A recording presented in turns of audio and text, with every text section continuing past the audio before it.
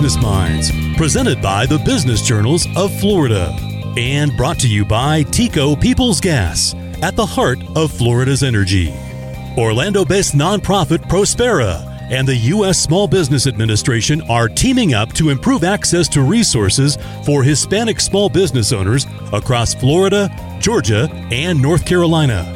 In this download, Orlando Business Journal Editor-in-Chief Sean McCrory profiles Prospera President and CEO Augusto Sanabria. You have built a pretty impressive resume in over 15 years spent at Prospera. You started as an intern after graduating with a bachelor's from UCF, rising through the ranks while also earning an MBA from UCF, and recognition from the Orlando Business Journal in 2015 as one of its 40 under 40 class, and in 2016 as one of its CEOs of the year.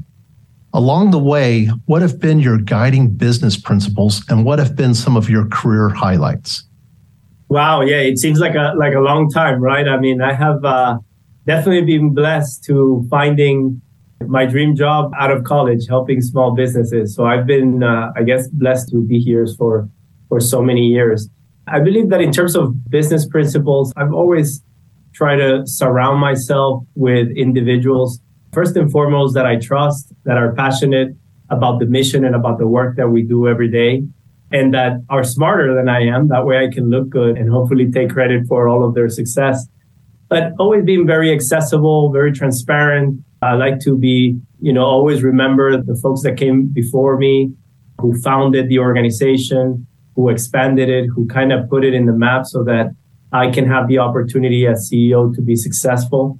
And in terms of highlights, I'm the CEO, so I tend to either be blamed for the things that don't go well and be celebrated for the successes. But I do think this is a team effort. And the fact that we have expanded to so many regions, not only outside of the state of Florida, but also within the state. I mean, we are headquartered here in Orlando, started in Tampa, but, it wasn't that many years ago that we didn't have a presence in Miami. And now our South Florida presence is extremely successful and very large and generating a lot of impact. But also seeing the diversifying the revenue streams, ensuring that the organization is more sustainable now than it was 12 years ago when I became CEO, seeing how we've expanded the reach. We're now assisting close to 5,000 businesses every year. So expanding our mission, expanding our reach, and ensuring that Prospera can be here not only for now, but also into the future are definitely some of my career highlights. The mission of Prospera is to help start, sustain, and grow Hispanic-owned businesses to achieve community prosperity, and that's taking it from your mission statement. What are the biggest challenges and assets within the Florida and Orlando community for realizing this continuing goal? Well, I think that starting on the positive side, so on the assets, I believe that the Hispanic community in Florida has grown so much and has been so prominent in terms of contributions and expansion in the major metro areas throughout the state, but majority in the main metro areas of the state, calling it, Miami, Tampa, Orlando, and Jacksonville. We see that the resources available to them and the ability for them to flourish and start businesses and be successful has been exponentially increased in the last, let's say, 20, 30 years. Whereas you see in other communities that we also cover, say, rural North Carolina, or even other parts of the state where the Hispanic community is not as prominent, those individuals tend to struggle a little bit more in terms of understanding how to navigate the system, how to start their business, how to grow it, how to find resources, build networks, etc.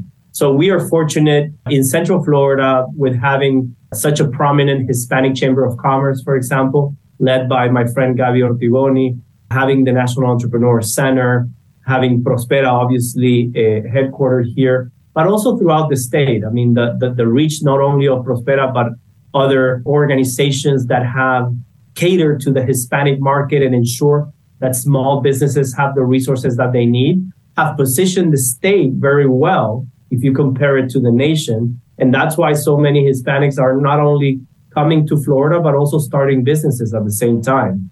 So I think that's on the challenges that you mentioned before. I do feel that growth has been so exponential that a lot of us are still trying to catch up and meet the demand, right? So my hope for one day is that Prospera could reach all Hispanic entrepreneurs that have that ambition to start a business or that own a small business.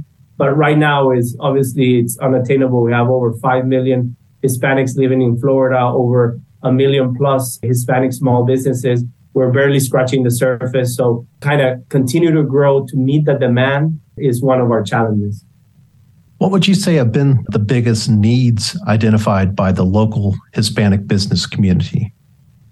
Well, I think that the needs in terms of the Hispanic community is twofold. So for the startup business is the same, right? I mean, so trying to figure out how the legal structure or the legal climate works here in this country, taxes, tax implication, licenses, permits, building credit, understanding credit.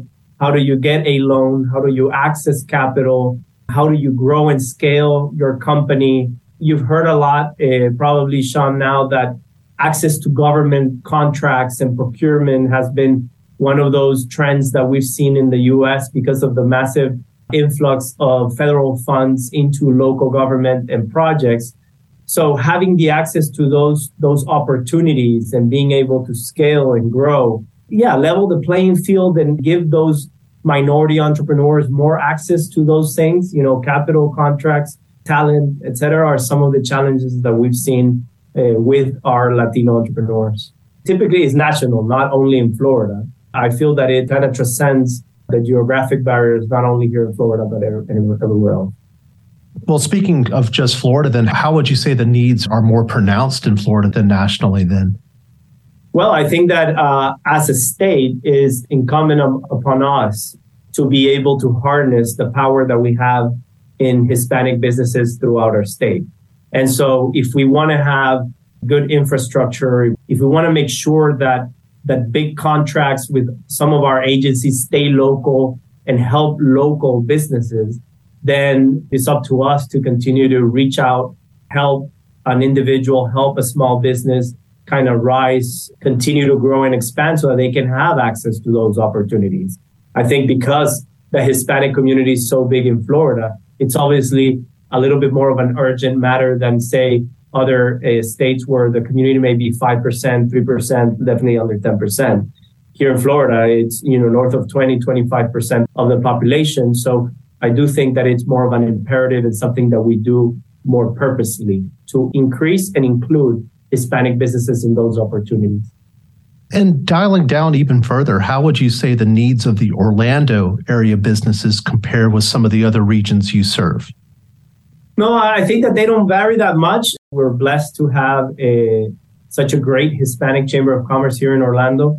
We're co-located with them. And as I mentioned, Gabby is a good friend of mine. And they are doing a lot of work, for example, a lot of efforts in increasing procurement opportunities for our Latino businesses. So the fact that Prospera and the Chamber can work so close together to offer a continuum of services to our clients from startup and idea stage to sustainability, to growth and scale, so that the Chamber can help them connect with those contract and procurement opportunities, I think positions us very well. Now, again, the challenges continue to be access to capital.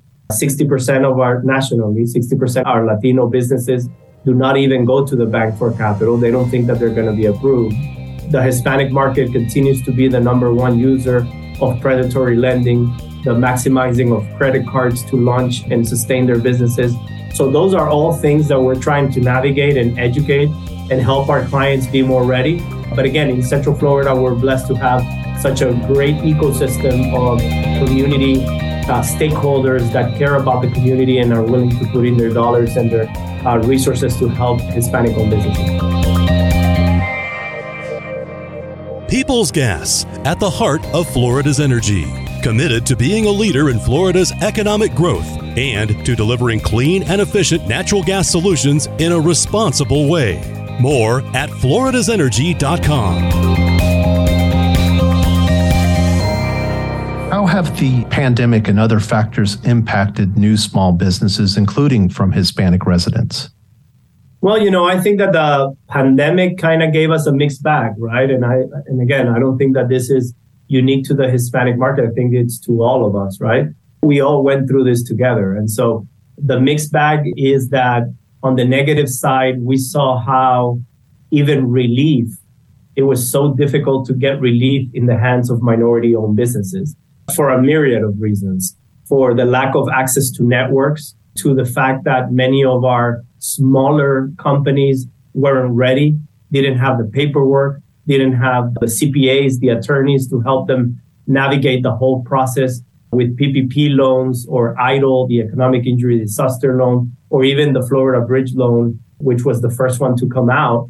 We saw that there's a lot of work to do in our state in order to reach more our minority communities and our very small of the small businesses. Remember, 98% of businesses in Florida have less than 10 employees, right? And a lot of those were the ones that were the last to get relief from the federal government. So that was on the negative side, and obviously all the businesses that didn't survive. On the positive side, we did see a resilient group of business leaders who essentially figured out a way to adapt their business model, maybe shift a little bit, priorities, cut costs, and do other things that they weren't able to do before, and utilize the pandemic to shift their business model, and actually turned out very well. I mean, and there are many of our clients who are much better positioned in creating a lot more jobs now because they were able to pivot during the pandemic and actually made them better entrepreneurs and better owners. So again, that's why I want to say, even though a lot of bad has come out of the pandemic, we have to also see the shining light of the resiliency of a lot of our small business owners.